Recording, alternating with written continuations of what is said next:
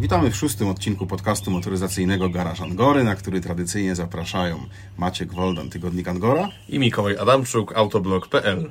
Tym razem opowiemy o naszych doświadczeniach na torach wyścigowych, nowym najszybszym Audi, które przy okazji jest elektryczne, o sposobie na relatywnie tanie, ale profesjonalne ściganie i o zupełnie niesportowym przyszłym samochodzie prezydenta Francji.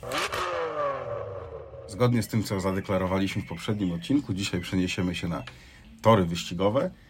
Wbrew takiej krążącej opinii wcale nie wygląda sytuacja tak, że w Polsce nie ma tych torów. Bo często da się słyszeć, kiedy ludzie mówią, że jechałem za szybko, bo gdybym mógł to robić na torze, to bym to robił, ale w Polsce się nie da. Tak, albo są artykuły, na przykład, że policja jakoś rozbiła nielegalne wyścigi. Nie wiem, czy rozbiła to dobre słowo, ale przerwała. No i wtedy są komentarze. Tak, to wszystko dlatego, że dobre chłopaki nie mają się gdzie wyszaleć i dlatego muszą jechać pod Tesco. A tych torów się namnożyło, bo na palcach jednej ręki to spokojnie można wyliczyć. Silesia Ring, Poznań, Kielce, Słomczyn, Ułęcz, ale jest więcej. Jest jeszcze Driveland pod Mszczonowem. To już druga ręka. Na pewno już, tak, mam na szczęście tylko 5 palców u ręki. No i na pewno jeszcze o czymś zapomnieliśmy. Na pewno jest tego jeszcze dużo więcej. Tor Jastrząb na przykład, niedaleko Radomia. No i Tor Łódź. Tor Łódź też tuż obok mnie. Też nieduży tor, ale taki bardziej techniczny. W Lublinie tor zniknął, ale pojawiają się inne i to nas bardzo cieszy. I na tych torach co jakiś czas udaje nam się pojawiać z powodu różnych prezentacji albo różnych innych okazji. A pamiętasz swój pierwszy raz na torze wyścigowym? No ja zacząłem, tak powiedziałbym, jeszcze Tor Modlin w ogóle, tak. Okej. Jeszcze tu jeden palec z ręki wystawiam, żeby naliczyć. Ale jeżeli chodzi o pierwszy raz na torze wyścigowym, no to ja zacząłem z grubej rury, bo zacząłem od tego najsłynniejszego, największego, z największymi tradycjami w Polsce i z najlepszymi homologacjami. Tak, czyli Poznań. Byłem na torze w Poznaniu na zaproszenie Renault, gdzie testowałem wtedy nowe Renault Megane RS aktualnej generacji. Ale to było fajnie zrobione, bo oprócz tego, że zanim wyjechaliśmy na długą pętlę Megankami, to była też mała go-kartowa pętla w Twingo, było kilka ćwiczeń takich różnych rozgrzewających właściwie, żeby się przyzwyczaić do sportowej jazdy, żeby trochę poznać. Było świetnie, a najlepsze było to, że był też przejazd z profesjonalnym kierowcą wyścigowym w profesjonalnym wyścigowym samochodzie. To był taki bolid właściwie, samochód, ale już o osiągach niemalże bolidu, RS01. I wtedy mogłeś zrozumieć, że nie że potrafisz jeździć tak, że w ogóle to, co mi się wydawało, że jest szybko, to jest jakaś jazda na ryby.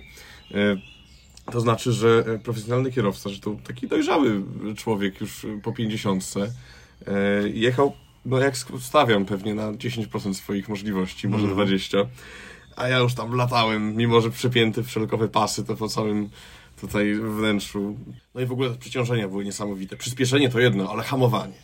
Kto nie doświadczył nigdy hamowania z pełnej prędkości w samochodzie wyścigowym, ten naprawdę nie zna pewnego rodzaju bólu, bo to jest ból, to jest fizyczny ból i bardzo to było ciekawe, ponieważ podczas tego okrążenia, to były 3 okrążenia, każde trwało tam niewiele ponad minutę, to ja jednocześnie się śmiałem, bardzo mnie bolało i jednocześnie bardzo chciałem, żeby to się skończyło, ale chciałem też, żeby trwało jak najdłużej. Przedziwna mieszanka. Ale z tym śmiechem jest coś takiego, że taki z automatu głupkowaty uśmiech na twarzy się robi i on nie chce zejść. Na szczęście miałem kaski, nie było tego widać, ale było słychać. No i ten kierowca tak, widać było, że bardzo jest wyluzowany, uśmiechnięty, spytał mnie, czy wszystko w porządku. Ja oczywiście robiłem dobrą minę do złej gry, że tak, oczywiście, co to dla mnie. A wysiadłem na trzęsących się nogach. No ale powiedz mi, jaki był twój pierwszy raz na torze? No to wiesz co, to wiele tutaj cech widzę wspólnych, podobnych. Chociaż pierwsza jest inna, bo pierwszy mój raz, to był z grubej rury na Nürburgringu. O, legendarny tor. To tak. A to było Nordschleife, czyli ta północna pętla, która ma jakieś 147 zakrętów? Nie, to było na tej krótszej pętli. Tej GP, czyli tej, gdzie są wyścigi, na przykład Formuły 1. Tak, no ale to też jest bardzo słynny tor, bardzo słynna pętla. W pięknym miejscu. I tam byłem, już przerażające jest to, bo chyba trzeba powiedzieć, że kilkanaście lat temu, bo 11 podchodzi pod kilkanaście, prawda? O, pewnie by to były dyskusje, ale tak właściwie, więcej niż 10, 16 na końcu. Strasznie się człowiek starzeje, nie wiadomo kiedy. Czas okropnie leci. No ale cóż, to było tak, jak sobie przypominam, 11 lat temu i ja byłem tam z Audi i jeździłem wtedy, to chyba nie tyle, że debiutującym, co którąś odmianą R8. To już no to też widzę, że zacząłeś bardzo poważnie, już od ekstraklasy samochodowej. W tak zwane technikalia nie będę tutaj wchodził, bo mogę coś pomylić, ile koni, jaki silnik i tak dalej, bo zwyczajnie tego nie pamiętam. Ale jedno jedyne wspomnienie, które mam, znaczy jedno jedyne, mam ich więcej, ale takie główne, polega na tym, że podczas jednego z przejazdów ja właśnie siedziałem z instruktorem na prawym fotelu. Instruktorem był chłopak, który miał 18 lat, wyglądał na lat 14 i on prowadził peleton, nie wiem, 6-8 samochodów, jechał pierwszy i pokazywał, jak należy jechać, tak? To jest zawsze niesamowite, jak oni znają tor. On jak... trzymał w jednej ręce krótkofalówkę, Tak. drugą ręką, a właściwie jednym palcem operował kierownicą, nie patrzył na tor, patrzył cały czas w lusterko i korygował. Jechał na tyle szybko, że reszta musi... Jechał tak szybko, że ja tego mogła naprawdę nadążyć. nie ogarniałem, o co tu chodzi, jak można tak jeździć tym samochodem. On się śmiał, że on zna ten tor pewnie, no, bo jeździ tutaj bardzo często, ale mimo wszystko to było wrażenie niesamowite, nieprawdopodobne i wtedy zdałem sobie sprawę, że ja to samochodem chyba nie potrafię jeździć na tle właśnie tego człowieka. Szkoda, że nie pamiętam, jak on się nazywa, bo wierzę, ten chłopak, wierzę, że być może dzisiaj już robi jakąś dużą karierę. Że jest mistrzem Formuły 1. Wielce prawdopodobne. Ale to nie był Lewis Hamilton. Nie, bo miał kolor skóry inny niż Lewis Hamilton. Tyle zapamiętałem mimo tego kasku. I też pamiętam, jak wróciłem z toru, to znajomi mnie pytali, no ile jechałeś? Bo ktoś, kto nigdy nie był na torze, to Tak, ma takie wyobrażenie że 400, dziwne. no, Tak, że tam to się nie Tak się dzieje. wydaje, Właśnie. że w zakręcie jest 400. Ale właściwie to się człowiek kompletnie nie skupia na tych prędkościach. A kiedy spojrzałem i wydawało mi się, że jest strasznie szybko, bo zakręt, bo to, no nie wiem, 120, 140 w zakręcie to już jest A z naprawdę drugiej dużo. strony pomyśl sobie, że jedziesz po autostradzie 140, wydaje się dosyć szybko, a miałbyś wejść teraz w super ostry zakręt. No, jest to zupełnie inna jazda. Ja na przykład też pamiętam, że na torze, jak byłem pierwszy raz, to musiałem się wyzbyć takiej naleciałości z jazdy drogowej, no bo na drodze się jednak człowiek stara zawsze, żeby trzymać się tej prawej krawędzi, żeby nie wyjeżdżać tak jakby pod prąd, a na torze o to chodzi, bo trzeba sobie szukać idealnego toru jazdy i te niektóre zakręty jakoś tam prostować, ścinać. A ty trzymałeś się prawej strony. No byłem bardzo grzeczny, no brakowało, żebym jeszcze kierunkowskazów używał przy zmianie pasa. No i tak samo z torami wyścigowymi wiąże się to, że według mnie to nie ma żadnej dyskusji, to jest sport, to jest w pełni... Fizycznie wymagający, o tak, tym zresztą mówię, że kierowcy trzeba muszą mieć też kondycję. ćwiczyć na siłowni i tak dalej. I ja po takim dniu właśnie jazd wtedy, za pierwszym razem w Niemczech, wysiadłem z samochodu. Lżejszy o 12 kg. O, dobrze by było. I pamiętam, że mieliśmy plan ambitny, żeby tego samego dnia wracać do Polski jeszcze. A nie, to... No ujechaliśmy chyba z 80 km autostradą i było No to oszukiwanie jest nocnego. maksymalny wysiłek fizyczny i psychiczny. I to właśnie czuć, kiedy to zejdzie tak po jakiejś godzinie z człowieka i nagle sił brak na cokolwiek. No i gdzie jeszcze byłeś? Na jakich torach? Przywołałeś tor Modlin, to pamiętam... On jest krótki, to są inne trochę wrażenia, bo to jest taki tor, gdzie większość się przejeżdża na dwójce w większości samochodów, No to w ogóle ale można jest... dopracować tor jazdy. To w ogóle jest mega nietypowe wspomnienie, bo to było wydarzenie, które przygotowało Volvo. Chyba była wtedy Noc Muzeów, coś takiego i Volvo sprowadziło takie zabytkowe A to byłem tam też nawet. modele. Poznaliśmy się tam być może, albo Mogło jakoś tak być. jedno z pierwszych spotkań. Mogliśmy się gdzieś wtedy minąć. Już nie pamiętasz, chyba muszę się obrazić. Tak, troszeczkę markuję, że tak, przechodziłeś, a ja akurat siedziałem, tak. Natomiast na torze Modlin też była nie sama pętla ta wyścigowa, ale też była płyta poślizgowa, szarpak i tego typu. Tak, bo to były bajery. zabytkowe samochody, tak? Kilka, był Amazon, z tego co pamiętam, P1800 i kilka innych aut. Z bardziej współczesnej była 850. T5R, wspaniała, żółta, cudowny był to samochód.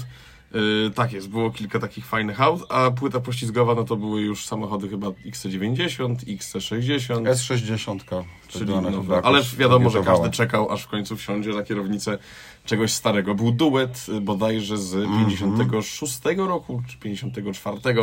Wspaniale wyglądał ten samochód. ten A jeszcze duet. lepiej jeździł. Moja pamięć już tutaj jest zawodna, ale był to samochód. Ale paradoksalnie te Bardzo tak stary. bardzo stare, leciwe samochody dało się prowadzić bez większego wysiłku, powiedzmy. No okej, jakby trzeba było tym jechać gdzieś po drogach publicznych. Zaparkować gdzieś w ciasnym albo miejscu, manewrować. to by był dramat. No i dramat byłby w upalną pogodę, bo tam o klimatyzacji można było zapomnieć. No ale wróćmy może do czasów bardziej współczesnych, a nawet wybiegnijmy trochę w przyszłość, bo Audi e-tron GT, no to jest samochód właściwie przyszłości, mimo że zadebiutował już teraz.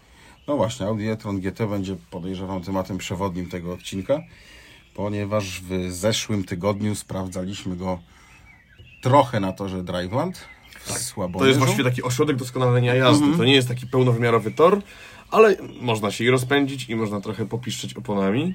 No rozpędzić się można i to bardzo, bo ten W tym samochodzie, tak. No i była chwila po możliwości drogach niesamowite. publicznych, ale na drogach publicznych to właściwie to nie jest to samo. Na torze było ciekawie, mimo że to nie jest taki samochód typowo wyczynowy, ale osiągi ma na poziomie prawdziwej wyścigówki. Dużo bardziej ta część na torze mi się podobała, bo na drogach publicznych ryzyko utraty prawa jazdy w tym e-tronie to było chyba tak duże jak w żadnym innym samochodzie, chyba że w Porsche Taycanie, czyli bliźniaku konstrukcyjnym. No to powiedzmy może w takim razie o osiągach. No bo to właściwie się nie mówi od 0 do setki, powinno się mówić od 0 do utraty prawa jazdy na 3 miesiące. No i Audi podaje, że wersja RS, czyli to taka najmocniejsza, która ma 598 koni na co dzień, a z funkcją chwilowego boostu ta moc się zwiększa do jakichś absurdalnych 646 koni. Tak, na 2,5 sekundy, prawda? Tak, ten boost może dokładnie zadziałać. No to według danych technicznych ten samochód rozpędza się do setki, czyli do utraty prawa jazdy w 3,3 sekundy. Natomiast nasze pomiary, które wykonywaliśmy tam na torze, dowodzą, że tak słabego czasu to się właściwie nie da osiągnąć. Zawsze wychodzi lepiej. Ile ci wyszło najmniej? No 3 najmniej. Ja lawirowałem między 3,2, 3,3, tak? Czyli okej, no to ja robiłem 3, powtarzalne 3,0, czyli równe 3. I to tylko dlatego, że obok mnie ktoś siedział zawsze, instruktor lub kolega, a gdybym był w samochodzie sam, to podobno żadnego problemu nie stanowi osiągnięcie 2,9. Dwójka z przodu, niesamowite. Istotna rzecz odnośnie tych pomiarów jest taka, że my bazowaliśmy na wewnętrznym stoperze, który jest Audi, tak, wyposażony na zegarach, na ekranie. Można by się tutaj doszukiwać przekłamań, że Audi chce, że lepiej. Wiadomo, robić te wyniki jak ale najlepsze pod siebie, kolega, ale no właśnie miałem powiedzieć, że jeden z kolegów weryfikację. miał profesjonalną taką maszynkę, urządzenie, nie kojarzę jak ono się w ogóle nazywa. Race Logic, okej. I tak jak Audi pokazało mu 3,1, to ta maszynka pokazała 3,2, więc praktycznie mówimy o tym samym. To samo, tak jest. No fenomen. Szybszy niż w danych technicznych. Może warto byłoby też powiedzieć, jakie są doznania z przyspieszenia, które wynosi 3 sekundy no znowu, do setki. Mówiłem już dzisiaj trochę o bolesnych przeciążeniach na torze i to też jest wręcz bolesne, bo szok jest niesamowity i wrażenie jest niesamowite, zwłaszcza jak jest się pasażerem, bo kierowca się spodziewa tego, co się stanie. A zwłaszcza się jak jest się pasażerem na tylnym rzędzie, bo też podczas jednego to nie byłem, ale to musi być absolutnie... No wszystko podchodzi do góry, te smyrające motyle w brzuchu nam wariują i tak do, nie przesady, że na chwilę człowiek traci świadomość, ale tak odlatuje się na moment, nie wiadomo o co chodzi. Gdyby tak cały dzień przyspieszać, to można by wysiąść naprawdę zmęczonym, ale zobacz, że samochody się właściwie nie męczyły, bo można by się spodziewać, że samochód jeszcze elektryczny, taki skomplikowany technicznie, to po paru tych mocnych startach z użyciem funkcji launch control się podda. Jakiś błąd się tak przegrzeje, będzie odpoczywał. Tak, tymczasem te samochody dzielnie po prostu przez kilka godzin non-stop robiły 0 do jakichś 100-140 na godzinę, hamowanie, zakręty i żadnych kłopotów nie było. Też takim daleko idącym skutkiem próbowania tego, co potrafi e-tron RS GT, jest to, że chwilę przed nagraniem odcinka przejechaliśmy się samochodem, który ja teraz testuję. Szerzej o nim opowiem za tydzień, czyli Kion Stinger.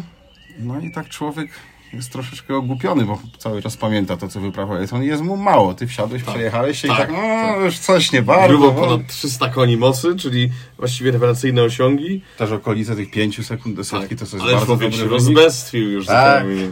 Zabrałeś mi szansę tutaj na zadanie wielkiego pytania dziennikarzu, co masz w garażu. No, jakoś muszę sobie z tym poradzić. O Stingerze faktycznie za tydzień, ale wróćmy do Audi. Tak, no jest to samochód, może niekoniecznie powinienem je porównywać, ale jeśli chodzi o sylwetkę i w ogóle zamysł do samochodu, to on do Stingera jest całkiem podobny. 4 drzwi. Takie Gran Turismo. Właściwie tak? 5, bo jest ta klapa otwierana.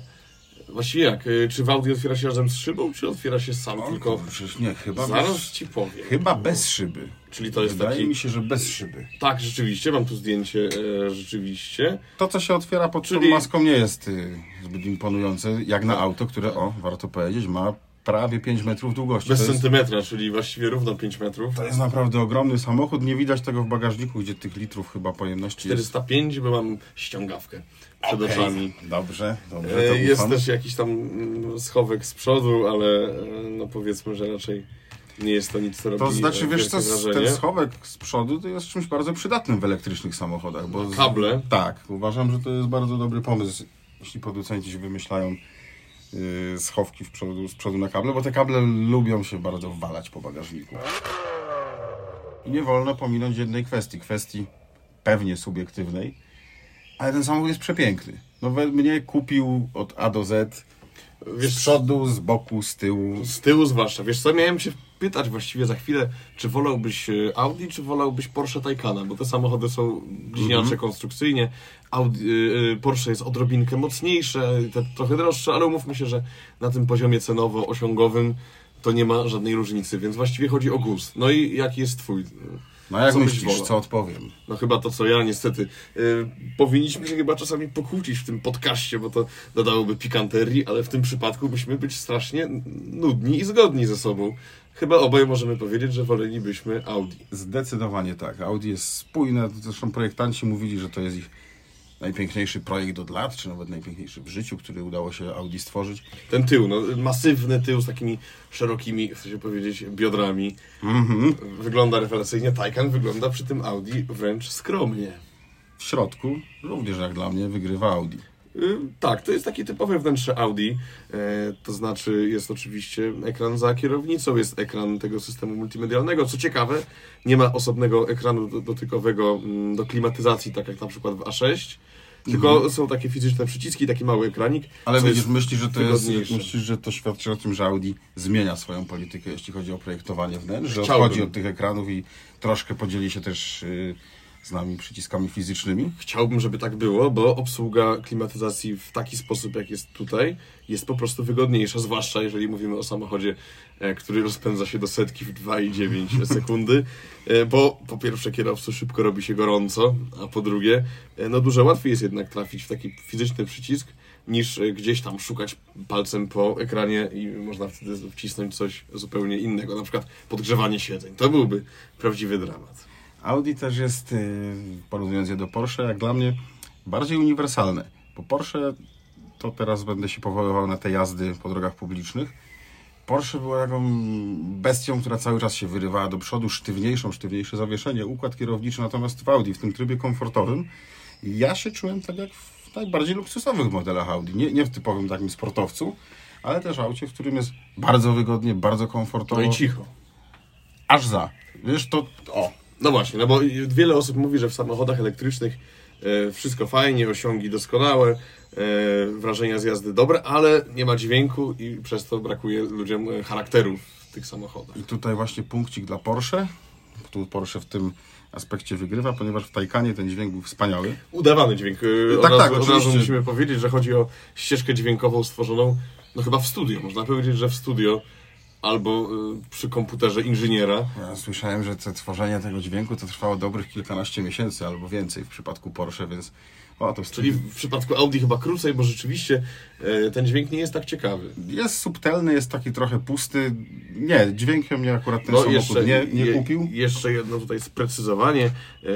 O ile każdy samochód elektryczny musi wydawać dźwięk słyszalny na zewnątrz, żeby piesi nie wchodzili pod koła, zwykle to są takie odgłosy. Czasami mówię na to jakiś taki kosmiczny kościół, bo to jest taki jakiś... Kosmiczny kościół? Taki chór gwiezdny, coś takiego. No, kojarzysz ten... No, może tutaj mamy jakąś bujną wyobraźnię.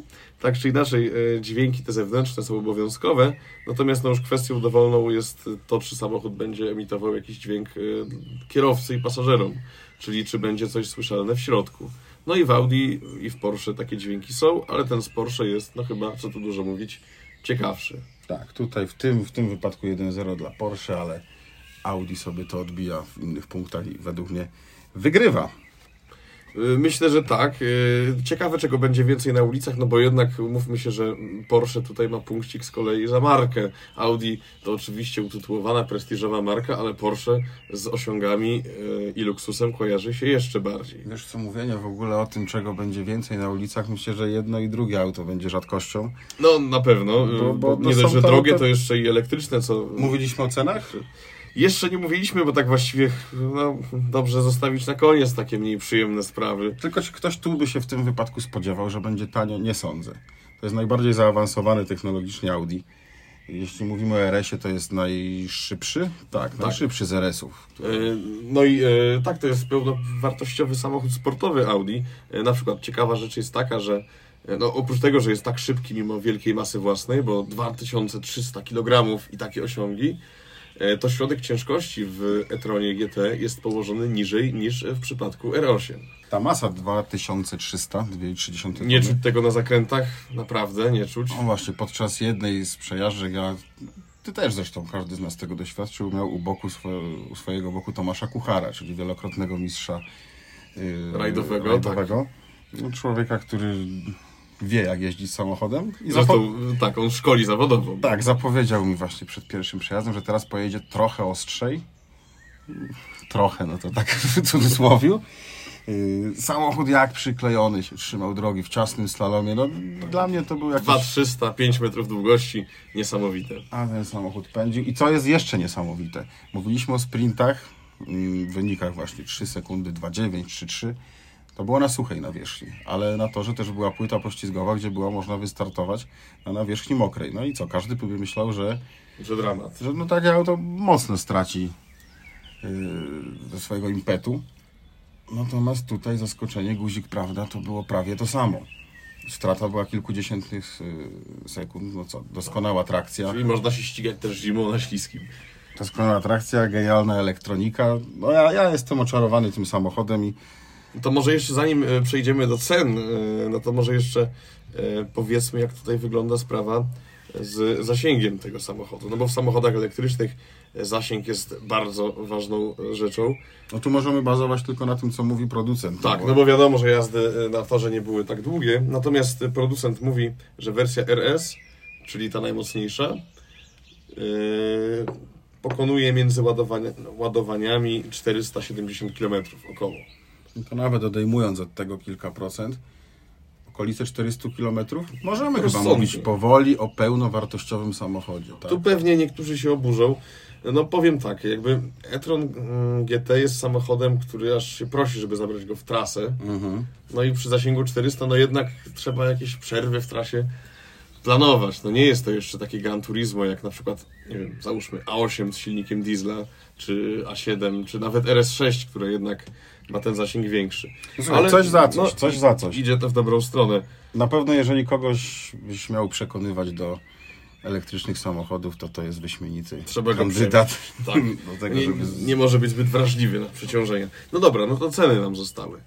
440 000 złotych to jest cena słabszej wersji 476-konnej, czyli tej bez literek RS w nazwie, ale szczerze powiem, że chyba jak już ktoś kupuje takie auto, to już chyba powinien pójść na całość, dopłacić i mieć naprawdę coś mocniejszego. RS 594 000.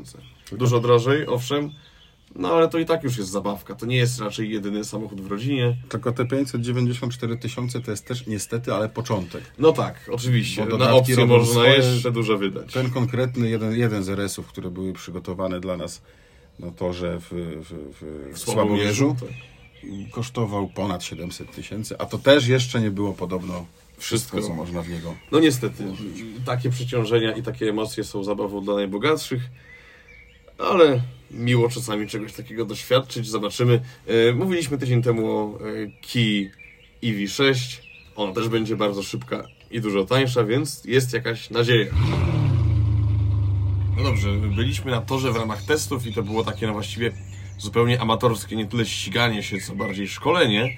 A powiedz, jak wygląda sprawa, jeżeli ktoś chciałby zacząć przygodę z profesjonalnym ściganiem się na torze? No i właśnie do takich amatorów rękę wyciąga Mazda. Przekonałem się o tym w trakcie Dnia Dziecka na torze, tym razem w Słomczynie. Niestety okazało się, że w Dniu Dziecka okazało się, że jestem zbyt dużym dzieckiem, ale o tym powiem za chwilę, dlaczego. O co chodzi w całej sprawie? Mazda przygotowała we współpracy z firmą Unitel bolidy wyścigowe oparte, bazujące na Mazdzie MX-5. Samochody wyścigowe właściwie, no bo tak jakoś już MX-5 to już taki... Wszedłem w ten slang. Dodałeś tutaj Mazdzie trochę koni i aerodynamiki. Dobrze, no. Jest to rzeczywiście bardzo dobry samochód sportowy. Tak, i te MX-5 są odpowiednio zmodyfikowane, delikatnie wprawdzie, nie ma tutaj mowy o jakichś wielkich modyfikacjach. Sam silnik teraz ma 200, a nie 184 konie. Jest bardzo mocno samochód odchudzony, mamy do czynienia z klatką typową, Odchudzony samochód, który i tak już nie cierpi na nadwagę w standardzie, także tam dobrą robotę musieli zrobić inżynierowie, którzy przerabiali ten samochód. No właśnie, Mazda MX-5, samochód według wielu wspaniały, też bym się do tego przychylił, gdyby był ciut większy. No tak. Bo już z tą cywilną odmianą miałem problem, żeby się, no może nie tyle zmieścić, co żeby wygodnie nią podróżować. Mimo tych trudności jeździłem nią w trakcie testu bardzo dużo. Radość była nie do opisania. Ale tutaj w tej MX-5 wyścigowej na Mazda MX-5 Cup Poland sytuacja była o wiele gorsza, ponieważ gdy przyszła moja kolej, abym sprawdził, jak to działa na torze. To były testy, tak? Uściślimy, że nie startowałeś już jako zawodnik. Nie, to było taki przedsmak tego pucharu dla dziennikarzy właśnie zorganizowany, kiedy można było poznać, na czym to wszystko polega. Te próby polegały na tym, że najpierw wsiadało się z profesjonalnym instruktorem. On w sensie był za kierownicą, a ja jako pasażer. A potem teoretycznie miało dojść do zamiany miejsc. No i niestety. Nie mogę opowiedzieć, jak ta Mazda jeździ po torze, bo to, co udało mi się uzyskać, to wbić się, a właściwie zostałem wbity na fotel pasażera. Wyglądało to, podejrzewam, z perspektywy bocznej tragicznie. Wysiadanie to było coś jeszcze dużo gorszego. Było się bez interwencji strażaków. Nie było cięcia tej tej klatki. Natomiast nieprawdopodobna ciasnota, czego wrażenie jeszcze potęgował kask, oczywiście, przecież z kasku trzeba było być. No to ja tylko pojeździłem jako pasażer. No przynajmniej wiedziałeś, co ten samochód potrafi, bo z całym szacunkiem dla twoich umiejętności ustaliliśmy już, że raczej nie jeździmy na poziomie instruktorów i zawodowców. Bardzo nam do tego daleko, ale wszyscy, zarówno instruktorzy, jak i ci, którym udało się zmieścić za kierownicę, byli zachwyceni i mówili, że to jest idealne auto właśnie na początki z wyścigami. Czyli lekki, przewidywalny w reakcjach, tylno-napędowy, łatwy w prowadzeniu, spalinowy, może zaznaczmy, bo tutaj mówiliśmy dużo tu już ten silnik mógł zaryczeć, tak, tu tutaj silnika się pojawiał. I cała zabawa polega na tym, że możesz zgłosić się do Mazdy, powiedzieć, że wykładasz 20 000 złotych, w zamian za to dostajesz weekend na torze wyścigowym. 20 000 za weekend, no brzmi jak fortuna, ale wydaje mi się, że jak na profesjonalne wyścigi, to jednak jest ta niższa klasa. No właśnie, mnie też to 20 000, mówię, czy się nie przesłyszałem, może chodzi o 2000, nie, jednak 20 000, ale za tym idzie przygotowany samochód, cały zespół techniczny, który jest w stanie ci natychmiast, nie wiem, chociażby zmienić koła, opony, tak? Coś tam naprawić pewnie, czyli płacisz i jeździsz i masz wszystko... w tym ubezpieczenie też, tak? Okej, czyli tylko interesuje cię jazda, wyłącznie pracujesz nad swoim wynikiem na torze, nad tym, żeby szybko skręcać kierownicą, nie interesują cię sprawy techniczne, logistyczne, tak? Transport samochodu i tym podobne. Wszystko masz zapewnione. No, jest ta kwota 20 000 złotych, ale z tego, co mówią ludzie, którzy siedzą w tej zabawie, to wcale nie jest coś tak przerażającego. To jest jakby, w tym jest wynajem samochodu, tak? Samochód nie jest twój, nie musisz go kupować, nie musisz wykładać tych pieniędzy na początku, tylko dostajesz auto do pojeżdżenia za te 20 000. Tak, takie masz all inclusive na weekend z tą Mazdą. Brzmi kusząco, jest tylko jeden problem, trzeba się zmieścić do środka. Dlatego dla mnie tak kusząco już to nie brzmi. No, 20 000 w kieszeni, zawsze coś. Może mógłbym wydać to 20 000 na chociażby cząstkę samochodu, którym ty ostatnio jeździłeś. Właśnie, może zapytam cię w tym momencie. Drogi kolego dziennikarzu, co masz w swoim garażu? No otóż muszę cię rozczarować, bo w garażu chwilowo nie mam nic, ale samochód, o którym mówisz, faktycznie był w moich rękach przez cały właściwie dzień, bo uczestniczyłem w prezentacji, w takiej pierwszej jeździe dla dziennikarzy modelem DS9. No właśnie, którzy troszeczkę mniej interesują się motoryzacją, usłyszą DS9, no to jest pewnie oznaczenie modelu, a gdzie marka? A sam DS właśnie, jest marką. To już jest marka, a DS9 jest flagowym modelem tej francuskiej firmy.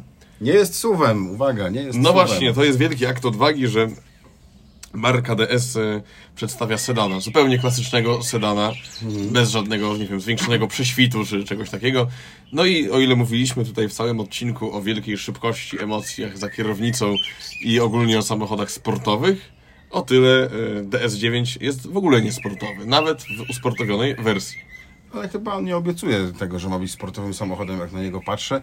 On fajnie nawiązuje do czasów świetności, kiedy Francuzi potrafili robić naprawdę fajne limuzyny. Wygodne, no właśnie. Gra komfortem, a nie sportem. Jeździłem wersją hybrydową 225 koni I taką właśnie mocniejszą hybrydową też, która ma 360.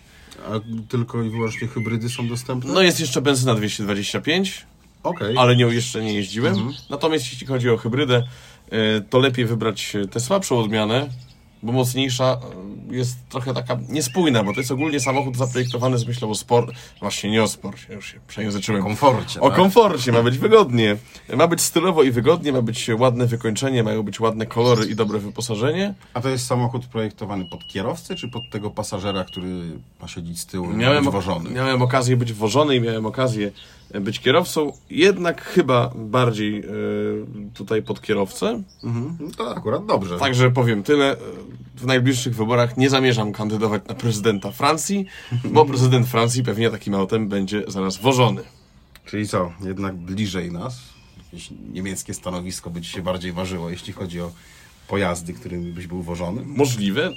Obiecuję, że opowiem w następnym odcinku więcej o DS9, bo muszę jeszcze tutaj sobie spisać wrażenia, bo póki co jestem tak na gorąco z tym wszystkim. Ale ogólnie muszę powiedzieć, że to jest ciekawe, że DS zaprojektował teraz samochód, który jest sedanem, który jest raczej bardziej komfortowy niż sportowy. To wszystko jest w tych czasach nietypowe. A czy to się sprawdzi? Czy ktoś to kupi? No cóż, poczekamy. Zapowiada się ciekawie i co? Niech żyje francuska motoryzacja, krzykną zwolennicy. Vive la France, powiedzą, powinny, nie wiem, pewnie z lepszym akcentem. Vive la France, ale le bleu, 2 euro. Właśnie, Ciekawe jak Francuzi. Czy z tytułem skończą? Jest to Być możliwe. może. Czy większe sukcesy osiągną w piłce, czy w motoryzacji? Przekonamy się już niedługo. Tymczasem na dzisiaj to by było na tyle. Czyli la fin? Jak to będzie po francusku? Tak, chyba fin, właśnie ten fin. No właśnie, no to fin na dziś. Merci beaucoup. O, pięknie znasz języka, niestety mogę tylko powiedzieć auf Wiedersehen. Jeszcze wiem, że komputer to ordynator po francusku, tak. A, no na pewno samochody mają swoje ordynatory. No dobrze, za uwagę dziękuję. Nie potrafię tego powiedzieć po francusku, ale po polsku. Owszem, za uwagę dziękuję. Maciek Woldan, Tygodnik Angora. I Mikołaj Adamczuk, autoblog.pl